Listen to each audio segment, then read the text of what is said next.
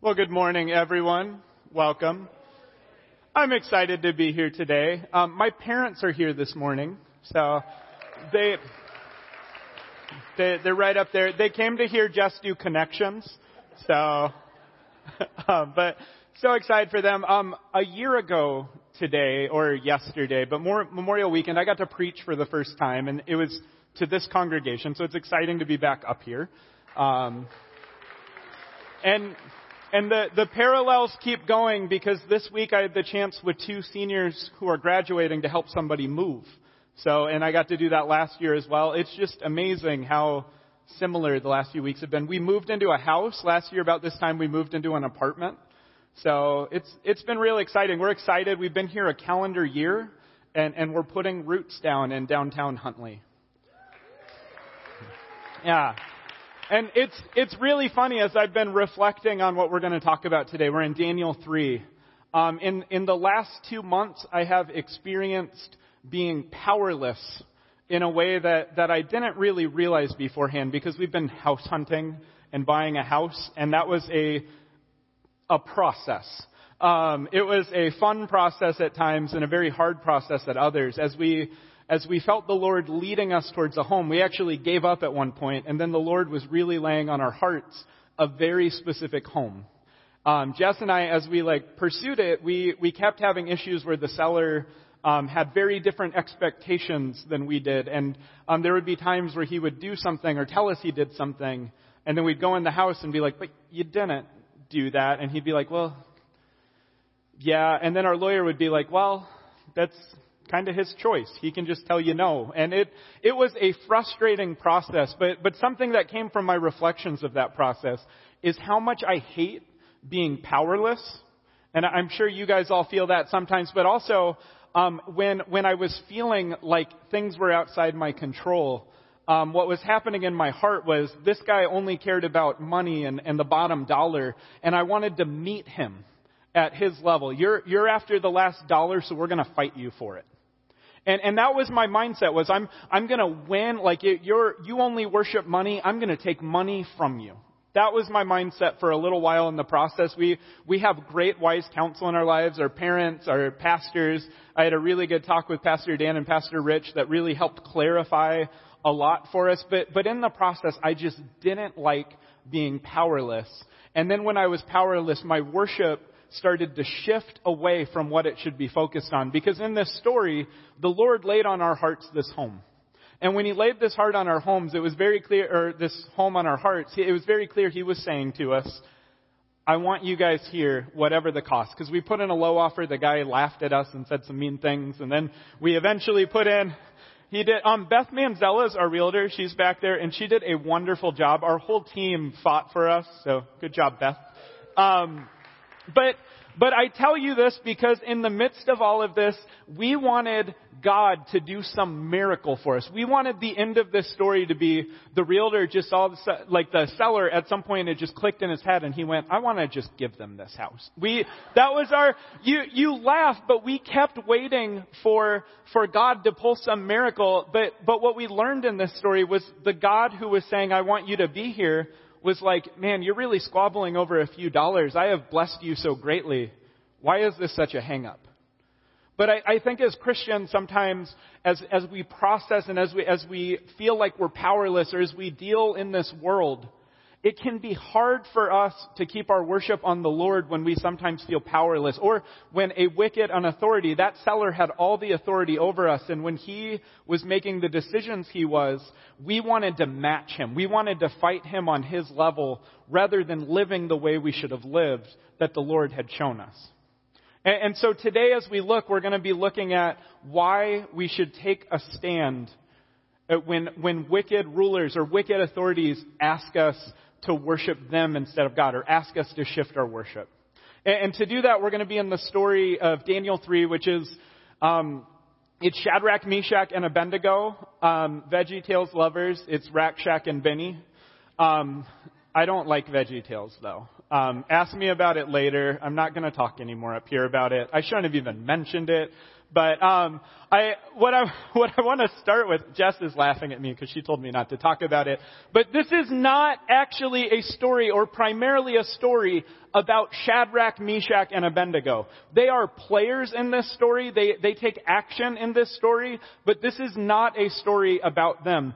This is a story about King Nebuchadnezzar taking a stand against God. And at the end of this story, my hope is that we will be like Shadrach, Meshach, and Abednego in our mindset and in following after God. But my hope is that we will be like them because of what we learn about how God responds when King Nebuchadnezzar takes a stand against him. So we're going to jump into the text in a moment, but first I'd like to pray.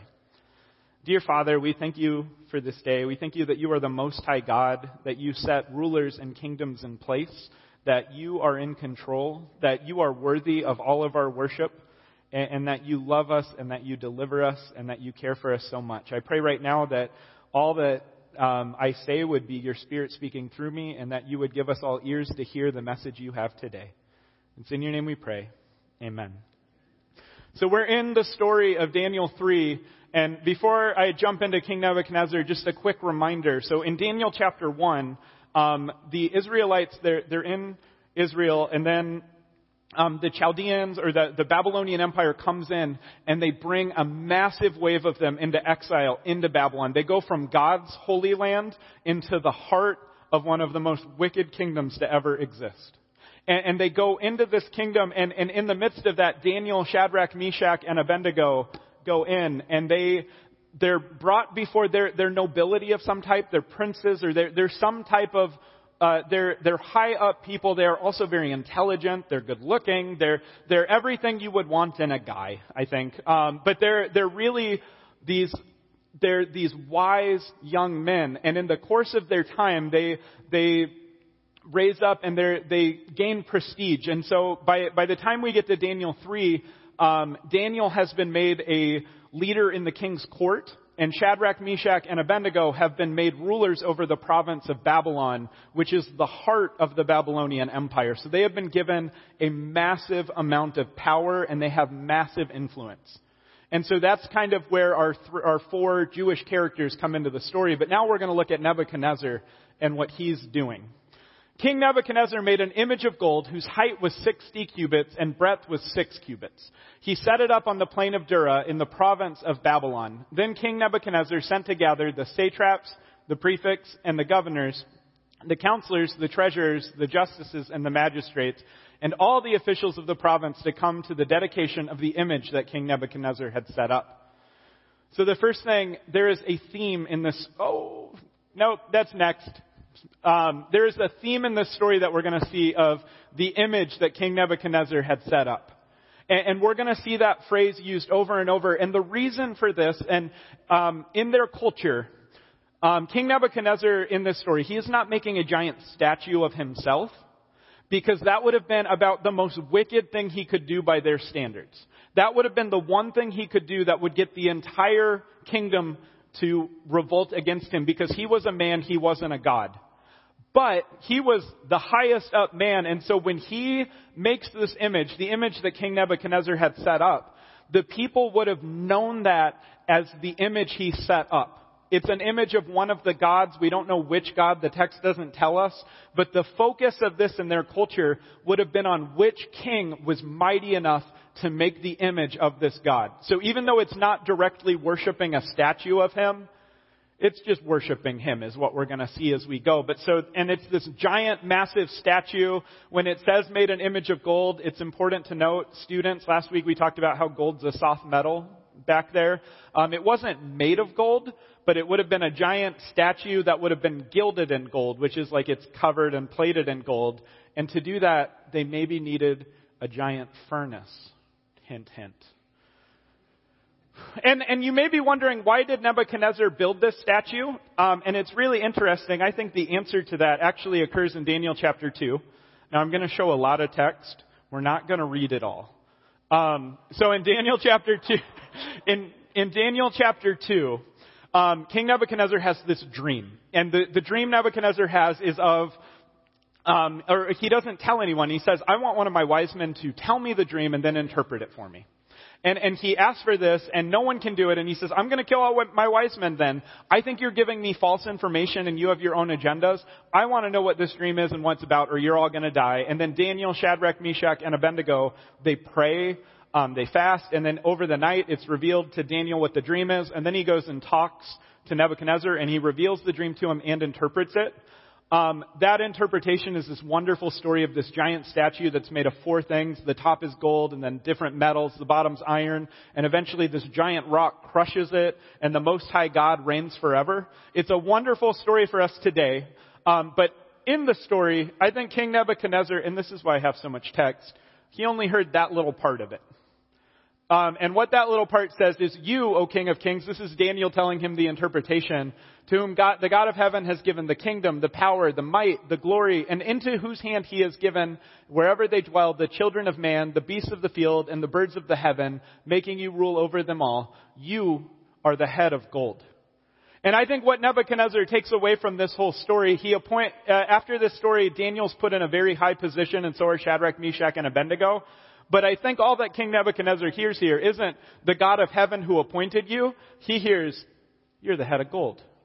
And it becomes very clear as we keep looking in this story that Nebuchadnezzar is all about himself and the worship of him or the image that he has set up. And so it'll be in yellow the rest of the time. When it mentions the satraps, the prefects, the governors, the counselors, all seven of those things, there's a quick note. We're going to see seven mentioned a lot of times in this story, or seven things listed. That is a number in the culture of completeness. And so when we see that, what it's trying to say is everybody came. This would be like if our president wanted to have a dedication of something, and he said, I want even the postal workers. I want the state senate. I want every judge. Anyone who gets a government paycheck is going to be there. That's the scope of this dedication of the image that King Nebuchadnezzar had set up. Now lastly, I bet you are all wondering what a cubit is. And of course, a cubit is about 45 centimeters, and so this is about 2,700 centimeters, or 270 centimeters for the width. And that's about 90 feet, or 9 feet. So they laughed more in the first service. I thought it was funny. So thank you. Thank you. No, but this would have been a massive statue. To the ceiling in here is probably about 45 feet. I don't know. I didn't measure it. Gary has like a little digit. 25? Okay, so you'd see like to his knee. I was saying in the last service his waist, but you'd see to his knee in here. That's how massive this statue was. And this is a statue that King Nebuchadnezzar just has the ability to make. And so that's where we're starting from. And it goes on. So King Nebuchadnezzar says that they all need to come. And then what happens? They come. And all these officials, all seven of them, or all the types of officials gather for the dedication of the image that King Nebuchadnezzar had set up. And they stood before the image that Nebuchadnezzar had set up.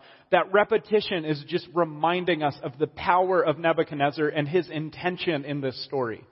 And then a herald proclaims, he's making a proclamation for the king, and he says, you are commanded, O peoples, nations, and languages. When it says peoples, nations, and languages, the Shadrach, Meshach, and Abednego were Jews, and they were some of the leaders in the provinces. But the empire of Babylon was so massive that they had people running the different parts and provinces and different areas of the kingdom from all over the place, from all nations, peoples, and languages that they'd conquered. They were so successful as they conquered, and they'd bring people in, and the best and brightest they would kind of retool into their way of thinking, and then they'd have them go back into their cultures and rule. And that's what we see from Shadrach, Meshach, and Abednego. But so when he proclaims, O peoples, nations, and languages, it's not just 3 Jews and a bunch of Babylonians. It's a massive conglomerate of people that are showing up in this moment. And that when you hear the sound of the horn, pipe, lyre, trigon, harp, bagpipe, and every kind of music, so all the music, when you hear all the music, and you are to fall down and worship the image of gold that King Nebuchadnezzar has set up. Now real quick, when I was young and I read this, you know when you go to like a wedding and someone clanks a glass, and then the bride and groom have to kiss? Some of you are aware of that. When I first read this, I thought that there would be something like that where like one of the officials would like blow a trumpet and everyone would be, we got to bow and worship. But really, this is a sign of just the amount of fanfare. They had like an orchestra present. This would have been something where this wasn't just a moment where it was like, okay, we're going to have someone come play a trumpet. They had like a full band with all the glory of all the music and all the art of King Nebuchadnezzar's empire is there for this moment. And whoever does not fall down and worship the golden image that King Nebuchadnezzar has set up, whoever does not fall down and worship shall immediately be cast into a burning fiery furnace. That word burning there, it means it's on. It's like they're not going to preheat the oven. They have a furnace there. The statue's done, the gold's on the statue, but they kept the furnace going so that when all the people come to worship, if anyone won't fall down and worship, they will be thrown in. And then, fall down and worship. That's the theme there. If you look at this, the theme of falling down and worshiping, there's a theme. We've been talking about this in Sunday school as we talk about Babylon. But there is a theme throughout the Old Testament and throughout the New Testament of the most evil that man can be is when we redefine good and evil. That's what happened in the garden. We redefined the fruit was good to eat, even though God said it wasn't. And that led us down this path. King Nebuchadnezzar has so much power and might that he redefines good and evil as you will worship what I set up or I will kill you. I have the power of life and death. And what I have decided is good is that you will worship what I tell you to worship. And it's not just that, because he has the power to do it and the people do as he says. Because what we see is, therefore, as soon as all the peoples heard, all the instruments, all the peoples, nations, and languages fell down and worshiped the golden image that King Nebuchadnezzar had set up. This is a king with so much power that kind of on a whim, he can build this giant statue. And he can command basically his government to go on pause for a while so they can all come dedicate and fall down and worship the image. He has that kind of power. And not only does he have that kind of power, everyone follows suit. Everyone does as he said. I was thinking about this in our government. If you got every single person on both sides of the aisle to bow down to something, it would be the most amazing thing that could ever happen. It's hard to imagine that, but King Nebuchadnezzar's power was so complete that every single official he had fell down and worshiped the golden image that he set up. Or everyone but 3, as we keep going. So therefore, at that time, everyone has bowed down. They've dedicated the image. At that time, certain Chaldeans came forward. And these Chaldeans, a Chaldean would have been in their culture, Babylon is this empire that started out a people group called the Chaldeans. And they would have gone and they began taking over other places and they became this empire of Babylon.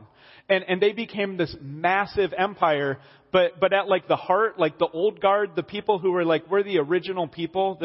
It's like the person when Manny's Gelato just opened up recently and I'm like, I was one of the first people there and I brag about that. They're like those people. They're the people who were there from the beginning. And so in this story, they come up and they go to accuse the Jews. And why do they do that? Well, because Shadrach, Meshach, and Abednego in this story have been put above them. They've been put in charge of the province and a province of Babylon. They're at the center of the government in this place of power. And so the Chaldeans have this opportunity. They sense it. And in fact, the text, when it says maliciously accused doesn't translate well to English, but in Aramaic, what this is saying is they ate the pieces of. This is brutal, gruesome imagery, and there's a reason for it. The same imagery shows up in Daniel. And the king commanded those men who had maliciously accused, who had ate the pieces of Daniel. The idea that's happening here in the book of Daniel, there's this theme.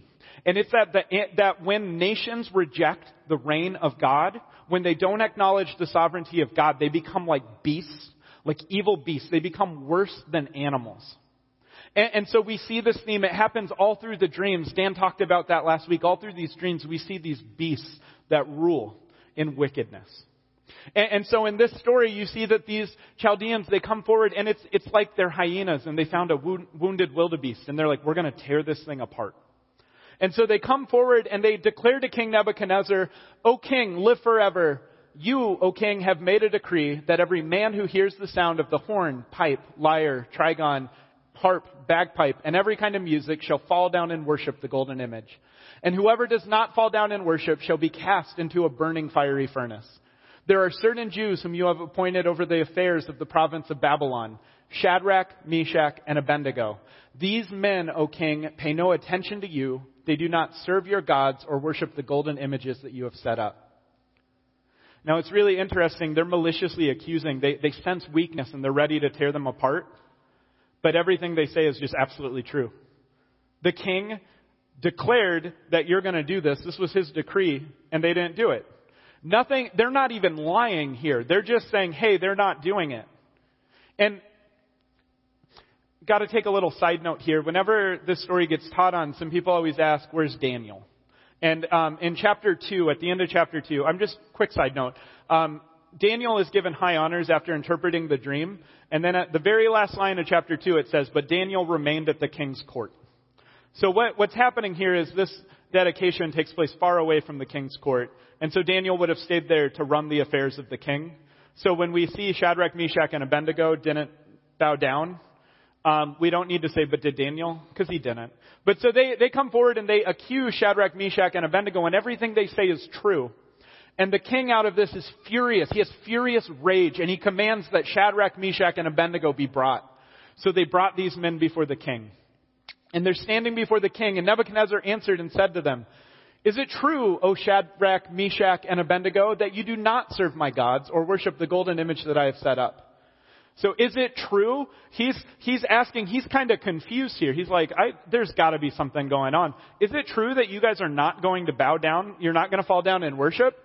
And then it's like in the last service, we were talking, or as I was sharing this, it's almost like they were in the bathroom or something when he made the decree, and then they came out and everyone's bowing down. That's what King Nebuchadnezzar thinks. He thinks they must be so far back that they can't even hear or something, because there's no way they wouldn't bow down if they heard. And so he says, now if you are ready, so maybe you didn't hear before, but now, if you're ready, I'm going to give you another shot. Even though I said I will immediately throw you in the furnace, I'm going to give you another shot. Now if you are ready, when you hear the sound of the horn, pipe, lyre, trigon, harp, bagpipe, and every kind of music, to fall down and worship the image that I have made, well and good. But if you do not worship, you shall immediately be cast into a burning, fiery furnace. And he says one more thing here. And I talked about, I think this is a story of Nebuchadnezzar taking a stand against God. And this is the moment. Because Nebuchadnezzar says to him, and who is the God who will deliver you from my hands?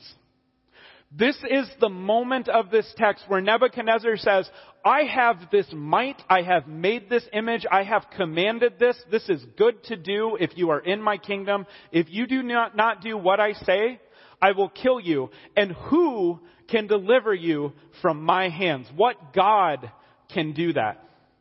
Nebuchadnezzar, in their culture, they had many gods. They were polytheistic. They had all these different gods that they worshipped. And Nebuchadnezzar, with this statement, is saying, I am above every god. I'm above the God of Daniel that revealed the dream. I'm above all the gods that we worship, because none of them can save you from my hand. That's the kind of power he has. And then Shadrach, Meshach, and Abednego respond. And I love this. So he brought them forward to clarify. He's like, maybe you guys didn't hear. Is it true that you're really not going to bow? And then their response to him is, oh, Nebuchadnezzar, we have no need to answer you in this matter. They're basically saying, why didn't you take us to the furnace already? Why are we talking about this? They're challenging him with this and saying, you're wondering why we're not, but we're wondering why we're not burning already. That's kind of the tone of this, is that they're basically saying, we're not going to talk to you about this. We don't need to talk to you about this. If you want to talk to us about this, great, but we're not going to change our minds. If this be so, if you're going to throw us in the furnace immediately, our God whom we serve is able to deliver us from the burning fiery furnace, and he will deliver us out of your hand, O king. So they are confident that their God can rescue them from the hand of Nebuchadnezzar. But if not, those are my favorite 3 words in this story, but if not, even our God can deliver us, but even if he doesn't, even if he does not deliver us, be it known to you, O king, that we will not serve your gods or worship the golden image that you have set up. It's so amazing. It gives me chills to say it, because a lot of times as Christians, I'm gonna mention VeggieTales one more time. In the story of VeggieTales, they say, if you stand for God, God will stand for you. And that is ultimately true because Jesus died on the cross for us, he has defeated death, and those of us who believe in him are ultimately delivered. But in this life, us standing for God is not a compromise of God, we will stand for you if you back us up in this moment. That's not what it is, because there's martyrs. There's the persecuted church all around the world who are standing for God, and when they stand for God, they are not necessarily saved. There wouldn't be martyrs if every time someone stood for God, they were saved. The reality of this statement and the reality of their faith in this moment is that we are confident in the God who is above you, Nebuchadnezzar, whether or not we are saved. And that is what we need to take first off from this story, is that there is a God above Nebuchadnezzar, that they are confident they can be rescued from the hand of Nebuchadnezzar. And there's more to this story, because after they say this, Nebuchadnezzar is filled with fury. He goes from furious rage to just filled with fury, and the expression of his face was changed against Shadrach, Meshach, and Abednego. That expression of his face, it means before he had favor for them, when he brought them before him, he's almost incredulous. He's like, there's no way they're not going to worship me. And now he's like in fury. He's like, if they're not going to worship me, I'm going to bring my worst at them. He's like doing like a major like flex of his power here. He ordered the furnace heated 7 times more than it was usually heated. Now, in their day, the furnace would have been heated at about 1,300 degrees Fahrenheit, and their technology wouldn't have been able to take them above 2,600. That's a nerdy side note, but the point behind it is, when he says this, he's not saying, get the temperature to a certain time, 7 times hotter. What he is really saying is, throw everything in the fire to maximize the heat. And this fire would have been heated with sticks and with everything they could have, and even tar. In their culture, they had tar that they would have been burning. And so this would have been a giant fire with smoke just billowing out. And so he says 7 times hotter. Bring everything you can into this moment. And then on top of that, he orders mighty men of his army to bind Shadrach, Meshach, and Abednego. Mighty men, if you've ever read through like 1 Kings or Samuel where they talk about David's mighty men, in their culture, there would be men that weren't just physically imposing, but they were men that won battles. They were the top soldiers who proved over time how amazing and powerful they were. And so King Nebuchadnezzar says, I don't just need soldiers. I need the most physically imposing, successful men in my army to come and bind them. King Nebuchadnezzar is showing all of the might technologically and all of the might of his army in this moment.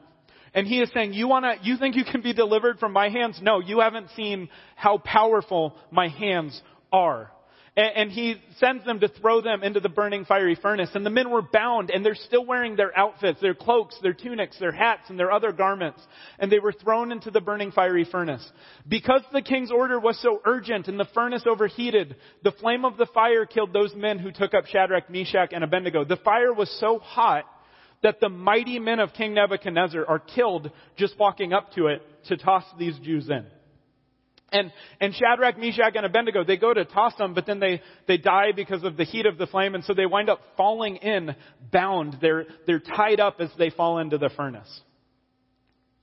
And then the story, there's a miracle that happens. Nebuchadnezzar was astonished, and he rises up. He's probably sitting there thinking, well, I'm glad that's over with. And then he looks, and all of a sudden there's 4 people walking in the furnace. And he's astonished, and he declared to his counselors, did we not cast 3 men bound into the fire? And they answered and said to the king, true, O king. And he said, but I see 4 men unbound. We bound them. Now they're unbound, walking in the midst of the fire, and they are not hurt. And the appearance of the 4th is like a son of the gods. And so he sent them into that fire with all of his power, all of his military might, all of everything he had to kill them. And now they're walking around in the midst of what was his device to kill those who would not worship him.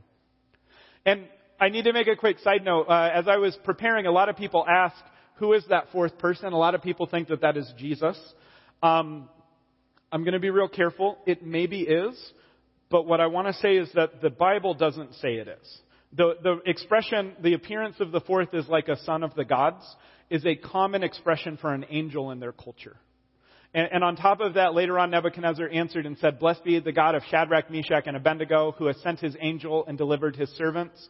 It doesn't change the story a whole lot, but it's just a note, because a lot of people hear that and think it must be Jesus walking with them. I don't think so. Just a side note.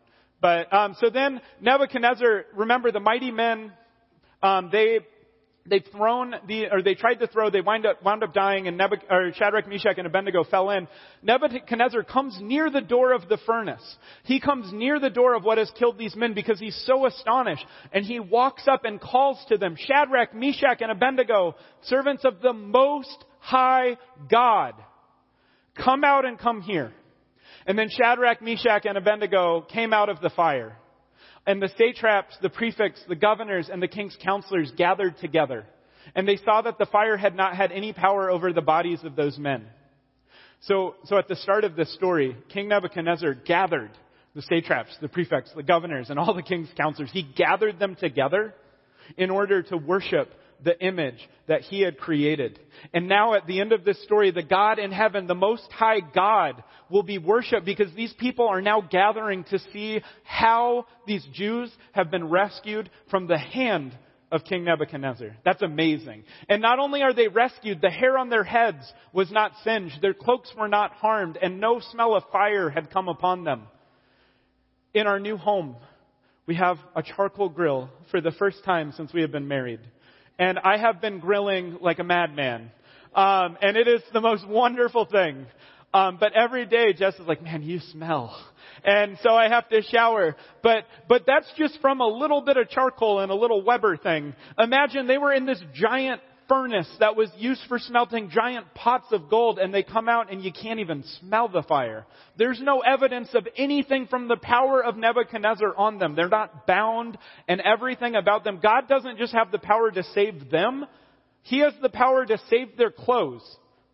That's so amazing. He has the power to save water because they don't need to take a bath after this. It's just this amazing story of God's power. And in the same way that Nebuchadnezzar showed all his might, God responds by showing such a precision of just saving them. The other mighty men weren't saved. The men who threw them in, God shows a precision that trumps the hand of Nebuchadnezzar.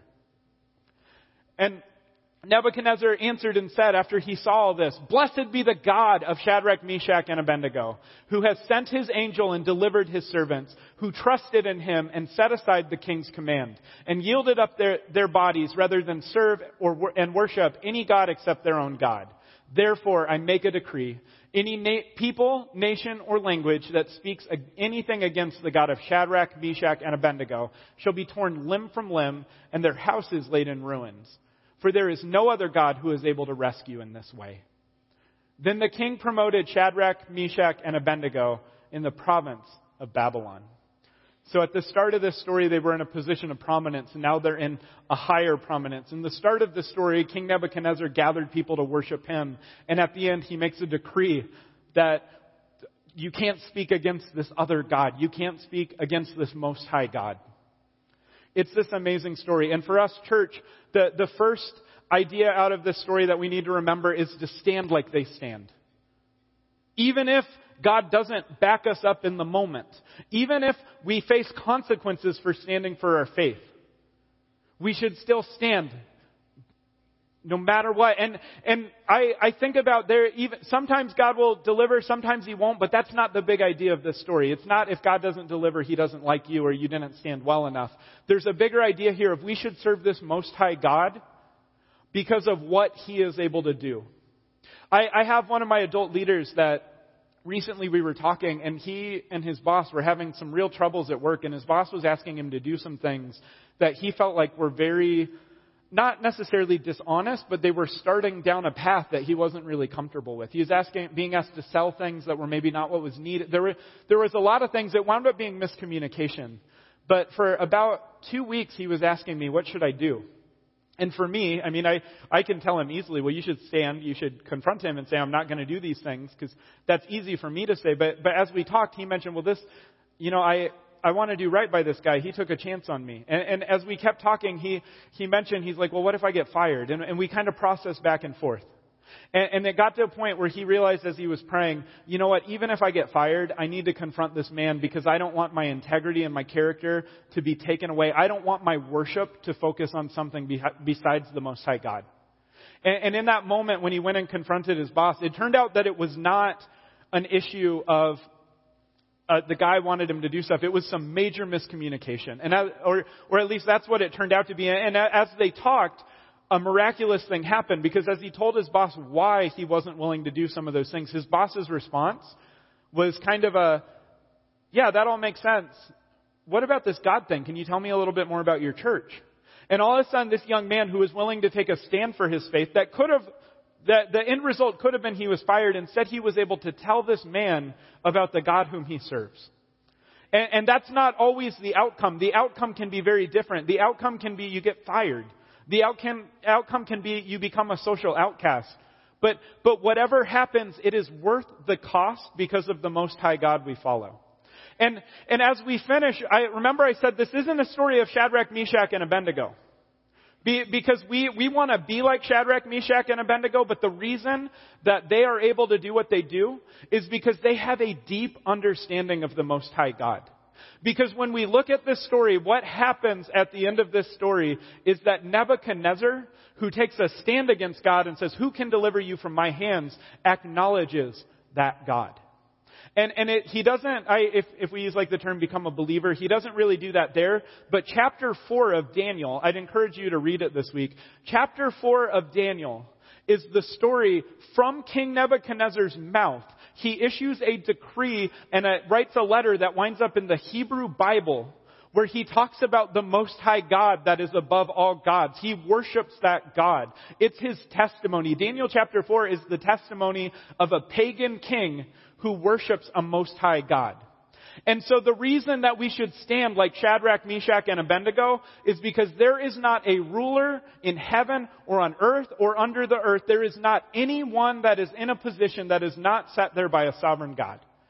And so for us today, we can take heart in the fact that whenever we are put in a situation where we might need to take a stand, God is over that person from whom we need to take the stand. God reigns supreme. And he will reveal himself to those rulers. King Nebuchadnezzar has no one in his life who can tell him anything because he reigns. He can do whatever he wants and it doesn't matter.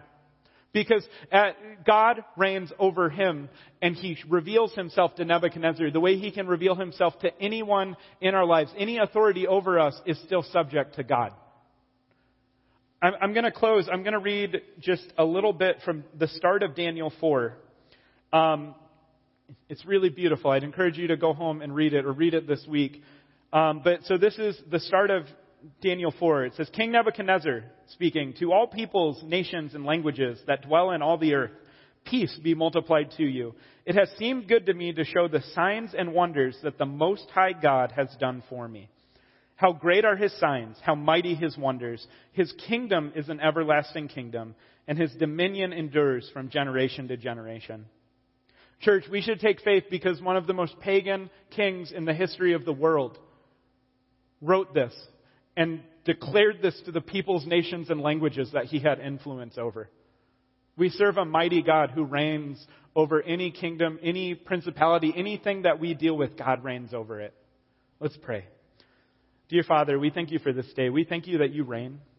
We thank you that you are so mighty. You are the Most High God. You are the God in heaven who sets kings in power. Kings come and go at your command, but you will always reign. We thank you that someday those of us who believe in you will be delivered we have been delivered, but we will reign with you in heaven. We thank you that your kingdom is good. We thank you that you are good and that we can follow after you. I pray that we would be those who would stand for you, whether or not we are immediately backed up, but we would see your reign in such a way that we would follow after you regardless of the consequences. We thank you for your word and for just the ways you reveal yourself to us. It's in your name we pray. Amen.